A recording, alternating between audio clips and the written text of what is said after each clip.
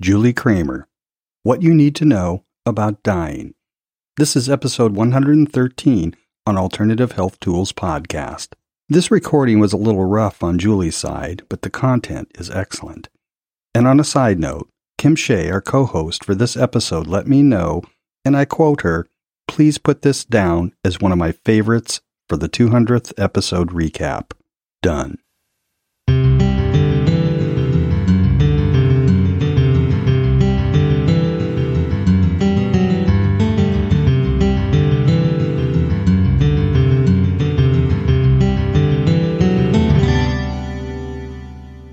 Julie Kramer worked in the corporate world for 20 years before deciding that she wanted to follow a more spiritual path. And for Julie, a new direction meant living from her heart and her soul as a hospital and hospice chaplain. In her new role, she learned how to communicate in a more valuable and healing manner with the dying and their families, ultimately discovering what the dying need most from their loved ones. Join co-host Kim Shea as she learns how important it is for those near death to be thanked for their contributions before moving on. Hi, everybody. This is Kim Shea, your co-host for this episode of Alternative Health Tools, coming to you from this side of the pond here in Southern California. Today, I have an amazing person to talk to, and we've only recently met. Her name is Julie Kramer. She's currently an executive career coach, but she's a former hospice and hospital chaplain, and she's a current spiritual director, and she's really got an interesting take on everything that she's learned and how she's integrating it going forward. And I particularly want to be able to talk to her at some point about dying and what we need to know as lay people, what we need to know about dying so that we can have an understanding of it.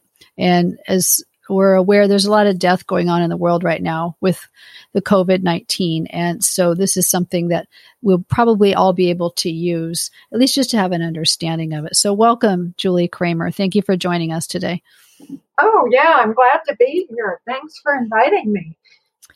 Thank you. So tell me about your background. How'd you get into this? Where'd you come from?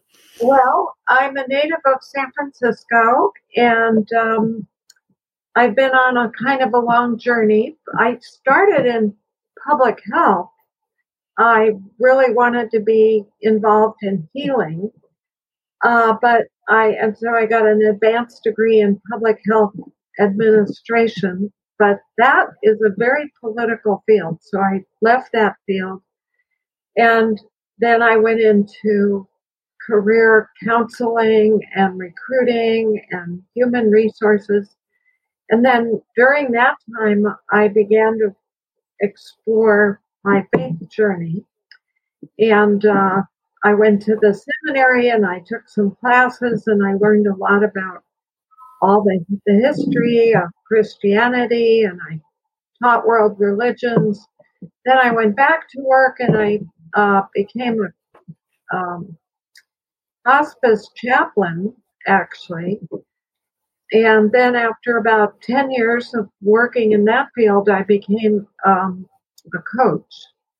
And so now I'm kind of an all-around, all-purpose coach. Okay. So what did you do as a hospice chaplain? What exactly does that role entail? Well, it depends on where you're working, but so are you asking about hospice chaplain or hospital chaplain? Because they're very different. Okay. Well, if you could explain that for me, because I think most people picture somebody comes into a room and maybe performs last rites, or, they just come in and ask if you want to talk and then they leave the room. So if you could make it clearer what it is that you did in both of those, that'd be great.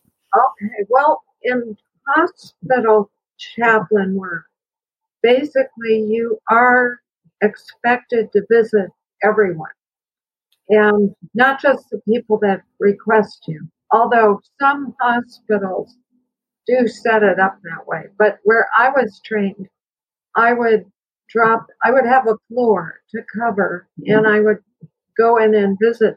I would drop in and say hello. And the thing about visiting people in the hospital is you cannot have like a social conversation. You can't start with, how are you? How's the weather? What's, where do you live? You know, people are very, very sick, and they will kick you out of the room if you start talking at that level. So you have to start at a deeper level. One of the things that's very good about this work is if you have depth, it allows you to swim in the depth. In other words, that's an asset in this kind of work. So when I got into it, I was thrilled because I've always been repressing my depth and pretending to stay on the surface of life. And I don't like being on the surface. I like being in the deep. So anyway, long story short, when you walk in a room, I learned that you need to ask questions like, what ails you? What do you need? And how can I serve? Wow. Now those are the 3 questions of the Holy Grail, by the way. The Holy Grail. Okay. Yeah. I mean, that if you read the story of the Holy Grail at the end, that's what the person learns. Those are the 3 important questions in life that you have to focus on. Okay. Those are pretty profound questions. I'm curious to know how that was received by some people. I think there'd be some confusion from some people. I mean, in general, you can't, you probably won't be able to ask all 3, but if you ask just one of them. Okay. You know, when people are very sick, they don't have a lot of energy. And also, they may not really want to talk to you, a total stranger. And they often think that you're there to give last rites, and then they're scared, or they might think that you're going to preach to them. And as a chaplain, you're not to preach, you're not to persuade, you're not to advise, you're not to recommend, you're there to listen. So the key tool is listening. And most people, when they see that you're really listening deeply, they will let you stay with them. So that's what it takes, about 6 months to learn that. You know, you can learn it intellectually, but to actually learn it emotionally, it takes a lot of rejection. You know, most people, when they're starting in this field, they get rejected a lot because they're starting at too much of a social level with conversation. And you have to be deeper, and you have to be listening. That's the main skill, active listening. And so if you can hear what they say and repeat what they say, and every day I used to say to myself, zip it up, zip your mouth, close your mouth, just ask a good question and then listen. And the thing about listening the other thing you learn is how to ask a good question, which most people ask either why questions, how questions, or yes and no questions. All of those are going in the wrong direction. You have to ask questions that start with the word what. Because what gives the person total freedom to say whatever they want to say. It doesn't force them to choose either this or that. And so I had to reorganize my whole way of communicating. And then it began to affect my social life too. I had to train all my friends to stop asking yes and no type questions. And that was the hardest part. I'll bet. I can see where these would be. It's a valuable way of communicating on any kind of a personal relationship level. And then as a coach, that'd be very valuable too, because it's not about you talking, it's about you listening. So sounds like you've had really excellent training for that too. Yeah. Yeah. So that's a hospital chaplain. Okay. Well, chaplain, you're meeting new people every day, and you have to be very flexible and present to the reality of what's happening. And you can't be advising people all the time. You have really, it does go along with life coaching, because in life coaching they teach you that the person has the answers in them, and your job is to just pull the answers out of them. Mm-hmm. And so it's the same with chaplaincy. You could ask, like, I learned to, instead of saying, well, do this or do that, I'd say, well, what do you think would be good for you right now? Or how do you think you might want to deal with this? And put it back in their court, because then they own it, and then they, keep it. But if you I learned a lot about communicating with people. I'll bet. If you just keep advising people all the time, well, do this, do that, do this, do that, it might just go right over their head and out the window, because that's your thinking. It's not their thinking. They didn't really agree to it. They didn't accept it. They didn't integrate it. And so what I've come to realize is that as a world civilization, we have an awful lot to learn about communication. I would say so. Yeah. That's probably an understatement, a gross understatement. So, yeah, that's really good. So what does the hospice chaplain do that's different from the hospital chaplain? Okay, so the hospice chaplain, and by the way, with hospice, there's an enormous amount of paperwork. I mean, I must have spent over 60% of my time filling out forms and computer work for Medicare. Really? Yeah. And that was really the reason I left, and it's the reason a lot of people leave. But the heart and soul of the work is wonderful. You basically go and visit families, and you meet with the whole family of somebody who's actually in hospice. And the work there is to figure out how are they doing emotionally and how are they doing spiritually. Now, what I found is in most families, you've got a potpourri of people in different faith traditions. So you could have a Catholic, a Buddhist, an atheist, and a Baptist. And then the question for the chaplain is, how do you support all these people if they're all in different traditions? Well, that's why the chaplain has to step back and be more global or more universal. So you learn to talk about the divine, and you learn to ask people, what is your experience with the divine? And what do you believe? And what faith are you? And so I began to ask that right up front at the beginning.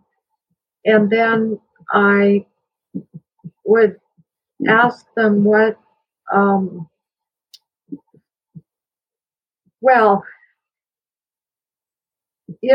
you might imagine that I would ask them what kind of service would they like for their loved one, but that was not really the focus, because most people have already figured that out. That's almost a mechanical thing. But really, the real challenge was to help people reconcile with each other around the deathbed of a loved one.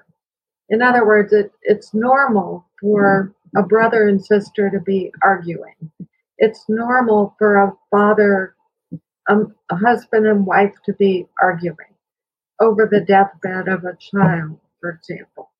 Or it's normal for the in-laws and the outlaws to be arguing in the waiting room or in the house or wherever.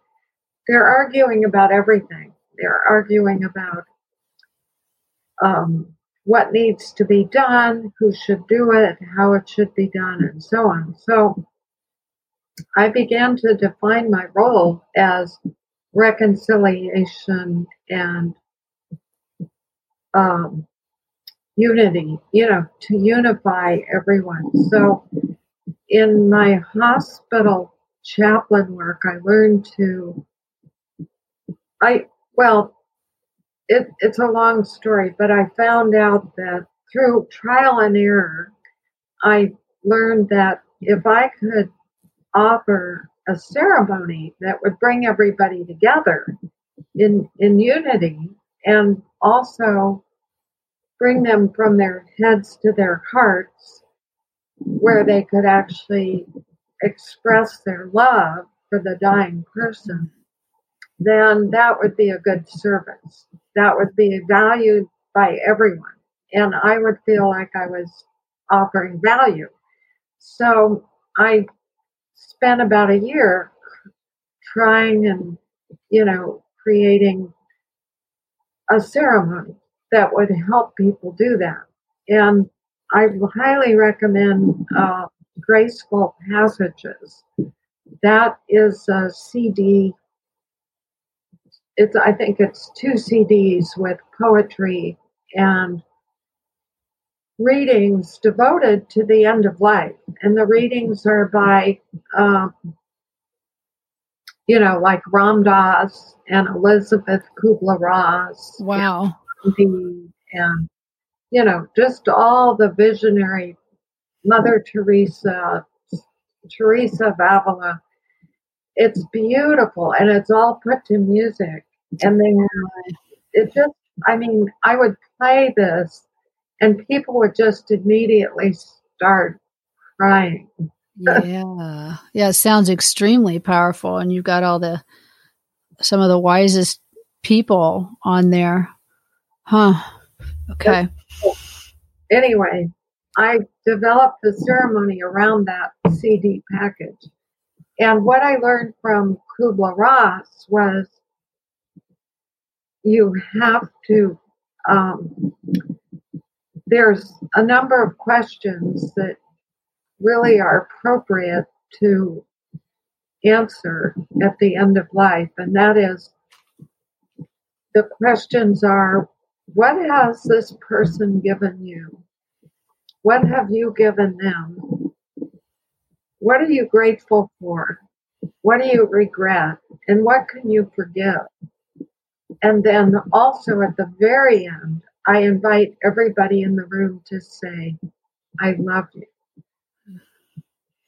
And no, there are no dry lines. Oh, I can only imagine. I mean, I'm getting goosebumps and feeling emotional just talking to you. And there's nobody dying right here, right now. Yeah, so, but boy, so powerful. It's incredible. One time I was in the hospital and they asked me to go to the emergency room because there was a 97-year-old woman in the ER. And there was a big fight about whether she should be moved to a room up on the 8th floor or if she should be sent home to die. Everybody agreed that she was dying, but they didn't know whether, she would die right away and therefore it would not be appropriate to send her in a bus, or if, she would take a few days, in which case they should send her home. Mm-hmm. Right? There were, some doctors and nurses were saying one thing and some were saying the other thing, and the family was divided. And the thing is, she had been on death's doorstep like about 5 times before. Oh, okay. She had already been told that she would be dying soon. And for about a year and a half, she had been on the verge of dying. So I came to the room and I brought my Grateful Passages and put it on. And the family gathered around. And I just said, well, this is a very good thing to do while you're making a decision. You know, why don't we honor her life? Because the appropriate way to deal with death is to honor the life of the person. And it turns out that everyone I ever met who was supposed to die like a year ago, but had not died, was waiting to be honored for their life. They were waiting for someone to acknowledge what they had done in their life. And so anyway, with this ceremony, I quickly got into asking everybody, what did she give you? And they went around the room and were sobbing about what she gave them. And then I said, well, what did you give her? And what are you grateful for? And then I said, well, now I invite you to say, each one of you to say, I love you, thank you, and I'm grateful. So then I left the room because this was turning into quite a big project. And gradually one doctor came in, and then a nurse came in, and then another doctor came in. And they were going in, but they weren't coming back out. And I was like, so after about a half hour, I was sitting outside waiting, giving them their privacy. I thought, gee, I better find out what the heck is going on. I don't know if this went sideways or what. And so I went back in and I found out she had died. Oh, my. She had died. And the doctors who had known her for like 70 years, they had been treating her. And the nurses, they were personally impacted by her loss, death. And they were listening to this music and they were crying. Oh my gosh. Wow. And they were sharing stories about how wonderful she was. And I almost started crying when I got in there, so I went back out again. But that was really amazing. It's true that the doctors and the nurses need more grief work and grief support and more space for grieving because they so many people dying and so many people wounded. And then they have to just pull themselves together and go right on. And so when an environment is created, a safe place for them to grieve, they will take it. And so that was what was happening. And I didn't want to, interrupt that because I learned over time that grief is fantastic. Grief is so healing. It brings people together. I mean, people who in their ego mind, they can't agree and they're fighting and they're arguing, but when they get into their hearts, they can reconcile. And so grieving is very, very healthy and very good, and we need to do more of it. And if, don't get me going, but if we would grieve as a culture, we would be much healthier. That's beautiful. It's so powerful. And you created this isn't like you did it one time. You did this many times, but you created this space for everybody to come in. And like you said, you acknowledge and recognize that the people who care for the dying people also need this for themselves too, as part of healing. And I can imagine that I've been with a few people who've passed away, and I feel it's a very sacred thing to be a part of. But for someone who's doing it all the time, it could really drain you. And so are you suggesting that by being able to have the space to grieve, that helps you to not be so drained? Is that a connection? Put it exactly that way. Okay.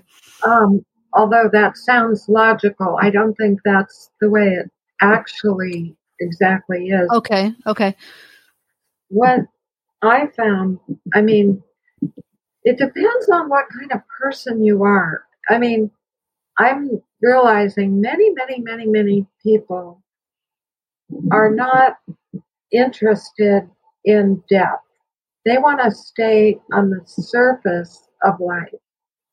And they really want to stay on that surface. They don't want to go down.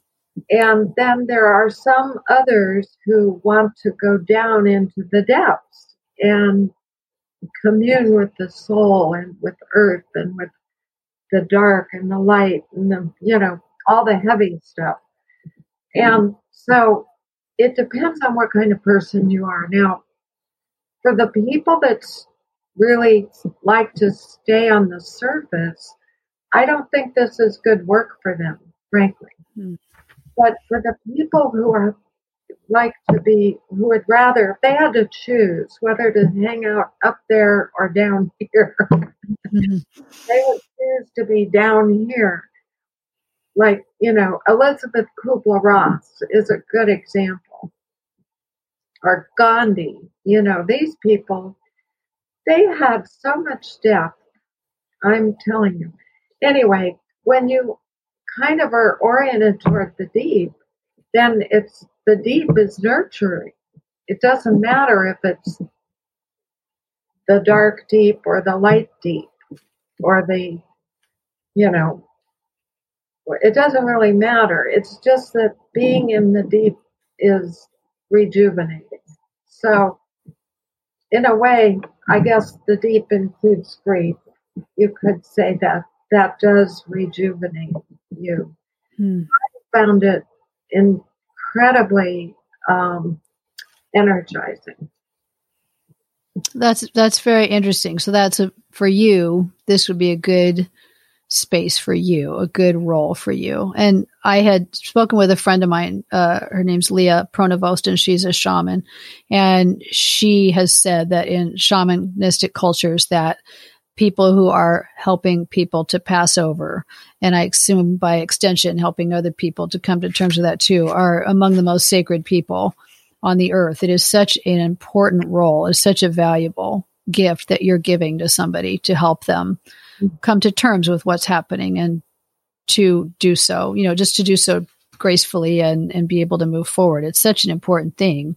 So I have tremendous respect for what you're doing, tremendous admiration for what you did. You did something so healing for so many people. Oh, thank you.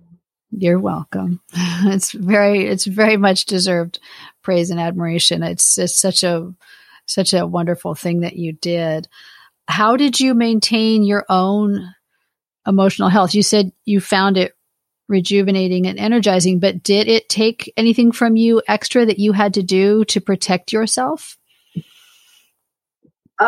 Well, it did alter my real world life quite a bit.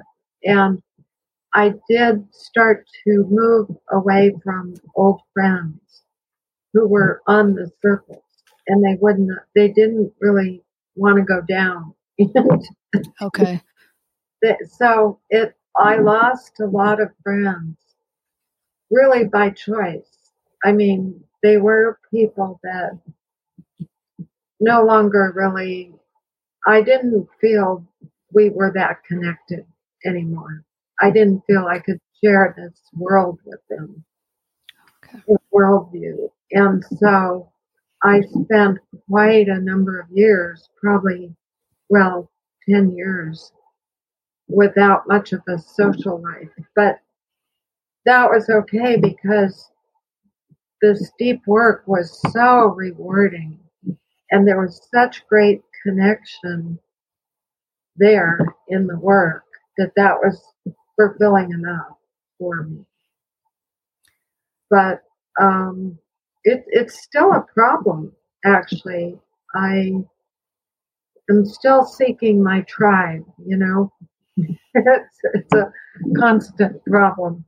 Once I guess I learned in this life to stay on the surface. And as long as you stay on the surface, you can have lots of friends and so on and so forth. But once you make a decision to kind of go down into the deep,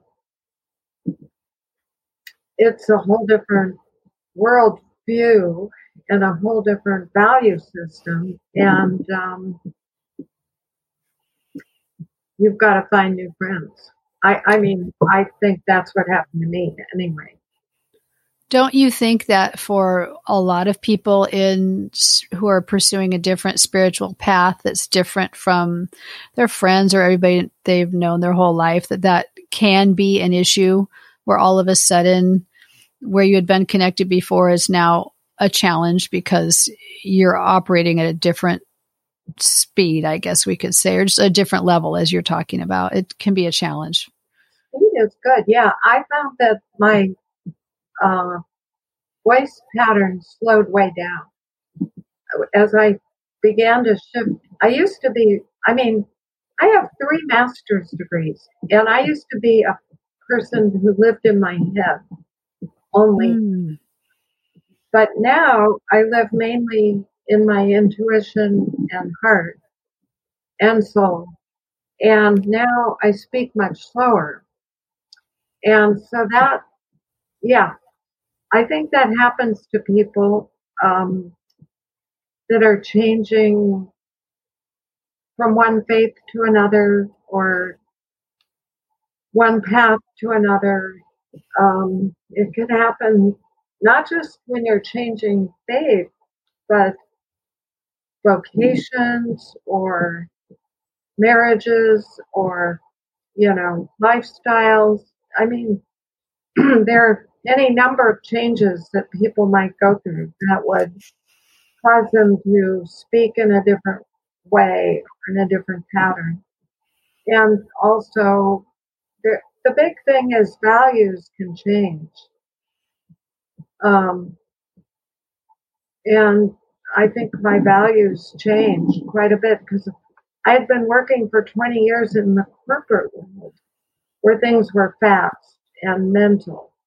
And then to go into chaplain, the world of hospice chaplain, I had to slow down and listen and not be so mental, but more heart-based. So yeah, I mean, in fact, I've heard many stories of people that have changed faiths from one to another. And they often in hospice, they wanted support. They were seeking help with that transition.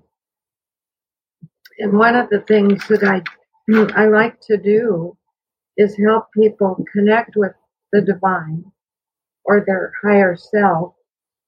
And so, and that sometimes help them decide what path would be the right path for them and what routines or practices. I mean, some people like prayer, some like meditation, some like physical activity like Tai Chi. Some people like to be just silent. So, but I think the main thing is to understand the value of faith and spirit in what's happening. And so the role of the chaplain is really to help people rely on their spirituality and their faith during this big transition that's happening. And I think my greatest contribution really was to help remind people, hey, there is a God, there is a divine energy up there. Let's connect with that because if your loved one's dying, you're going to need some help, you know. And so just by modeling the prayers or modeling the conversation with the divine, that was a help to people, because most of us are, you know, estranged from God, and we need to be reminded how to get back to God again. And so I think the other thing that a chaplain can do is to help people understand how faith adds quality to their life. It can add joy, love, depth, and energy to their life. And so I think that's my calling, is really to help people see how the divine or the higher self can help you with your lower self and with your daily life. I'm good at helping people with that. And that's profound. What a gift that is, too. Just for everyday situations, to be able to call that in and have that for your own strength, for your own peace of mind. Mm-hmm. Yeah. Okay. Wow. I'm so amazed by everything you're saying. What are you doing right now? Because you're not doing hospice chaplaincy right now, or hospital chaplaincy right now. What are you working on?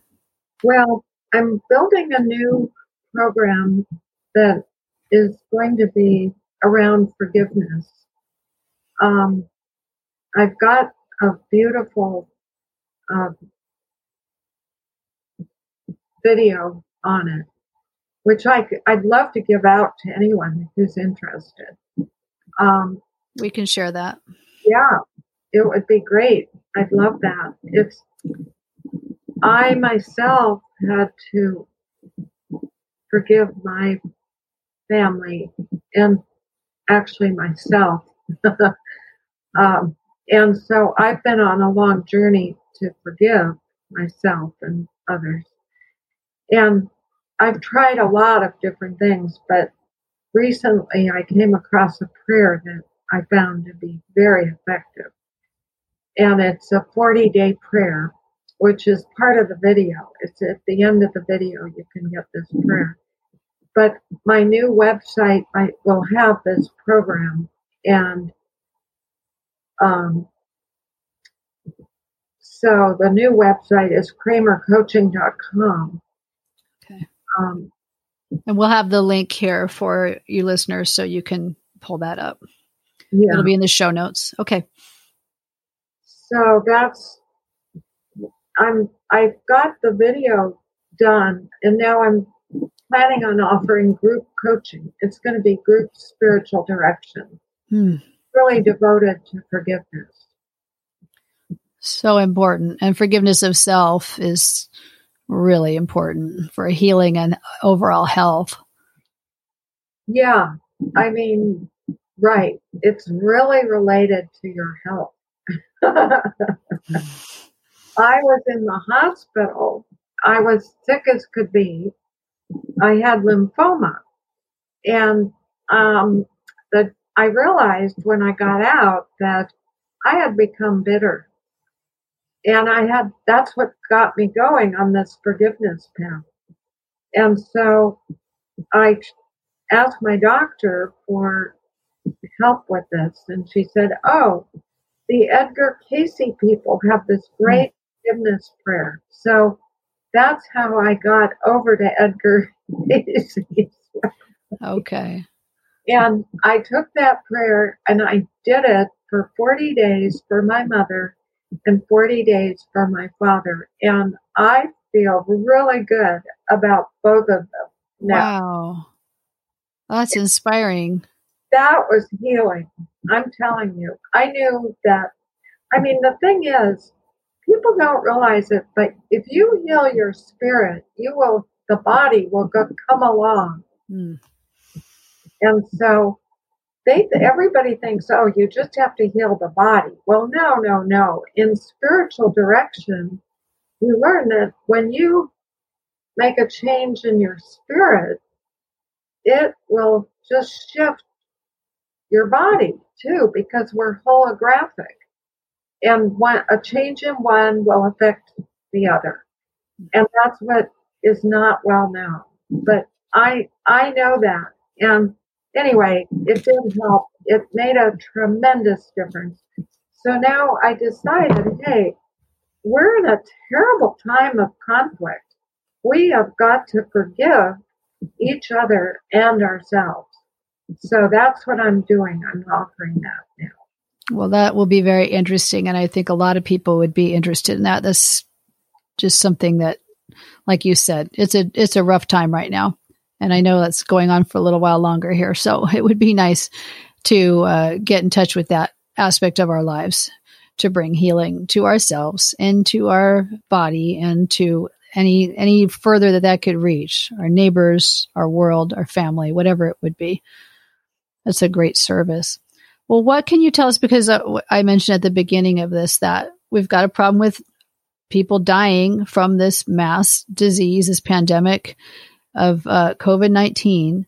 And so a lot of people are experiencing death, either loss of loved ones or facing it themselves. And maybe they recover, they come back from it and they're better, but they go through this terrible time of fear and worry and maybe have to confront death in a way they haven't done before. What can you tell us as somebody who has helped so many people and their loved ones come to terms with this? What do we need to know? Well, if you're the one that's dying, I think what you need to focus on is what you have given the world and what you have given to others. And really take some time to acknowledge the gift of your life. And, often when we're in this dark, negative place, we can't see that. But the challenge is to search that out and find it, because everyone is a gift. Everyone has offered something to others. And I think to acknowledge that within yourself can be healing, can give you the energy. Reconciliation gives tremendous energy. And to reconcile with yourself is huge. And to invite your loved ones to acknowledge what they got from you. That would be a good request to make. And if you're one of the others, the people that is living but your loved one is dying, I think you should spend time telling this loved one what they gave you, what you honor in them, what you admire about them, what they're, you might just even outline their life, go through their history and acknowledge what they've done at each 5-year period, kind of a review, a life review, really. If a life review is the most energizing thing to do, because suddenly you realize all that you've given. People get so narrow tunnel vision, they forget what they've given and received. And to do a life review would be my recommendation. So given that you're saying that a life review is so important, and what happens oftentimes right now is that people may go to the hospital and their family cannot go with them right now. It sounds like this is something very unfortunate that people have to be possibly deprived of, that they can't have that because their loved ones can't be there right now. I'm wondering if you would be able to send this. I know that the staff in the hospitals are often overburdened, but if there would be some way to be able to get this information that it could be read to the person in the hospital, if that would bring some healing to the person who's dying and to the families, just to know that they've said it, even if it was written down or a tape recording or whatever, but just some way to be able to provide that information to unburden yourself of that might be very healing for people. Yeah, I'd be happy to share this with people. I think just getting that Grateful Passages music would be tremendously pivotal for people. That is a tremendous contribution because it's got a booklet which you read through. Okay. It does. I mean, people that read through the booklet it helps you. It's a guide for grieving. Although I have a book called Grief to Gratitude. It's a workbook for grieving that is available. And, but I think Grateful Passages is better. But my book also has music. Okay. You're very humble. Okay. Well, we'll include the link on there for that too. But I'm wondering if maybe, Zoom is kind of the center of our universe right now. That's the way we all stay in touch. So maybe that would be something that people could do, even if they can't all be at the bedside of somebody who's preparing to pass. If they can do this virtually and they could listen to this together and share this together just to help people to work through this in this bizarre time we're living in right now. Yes, that would be very good. They could do it together. And just to pray with someone is huge. People minimize that, but I think it's a very healing thing because when you pray, you're coming from your heart, your spirit, and your soul. When we're talking, we're just mental. It's all mental. And the mental isn't really all that helpful at a time like this. People don't feel met, they don't feel seen, they don't feel heard. But if you can hang out in your heart, which prayer does kind of invite you to, that would be good. And my workbook has actually prayers in it that you could use. Well, I want to share this with everybody in the show notes so they can look that up. And there's might be a lot of people right now who really need this. It could really make a difference for people as they're going through the grief process. Yeah. Is there anything else you'd like to share with us? Any story or thoughts or anything like that? Because I think I've asked my questions, and I just want you to know, Julie, this has really touched me very much, this whole conversation. It's been very inspiring. And I'm just thankful that you are here with me today and that you are here in the world and that you've made such a difference and that you're continuing to do so. Thank you. We need people like you. Well, thank you. It's great to be here. It's really great. Thank you very much for having this show. And thank you for having me on it. Oh, thank you. Yeah, this show's been running for a long time, since 2014. And I'm very, very thankful to be a part of it. I'm a new addition to the show, and I'm really excited to be a part of it and to be able to share people like you with the world. It's just such a nice thing, such a nice service for me to be able to do on my end. So thank you, Julie. Okay. Well, I'm going to share all of your contact information. I'll follow up with you as necessary to make sure we get everything in there that you want people to have, as well as the links to some of the things that you spoke about so they can find that there. And I think this is going to be a wonderful tool for people. So I'd like to thank you all for being here and listening today to Julie Kramer, who's an executive career coach, a former hospice and hospital chaplain, and a current spiritual director. And you can catch this podcast anywhere you get your podcasts. And please come by to alternativehealthtools.com. Leave us an audio message if you want more information or if you just want to let us know what you thought about with the interview today with Julie. We'd love to hear from you. And Julie Kramer, thank you so much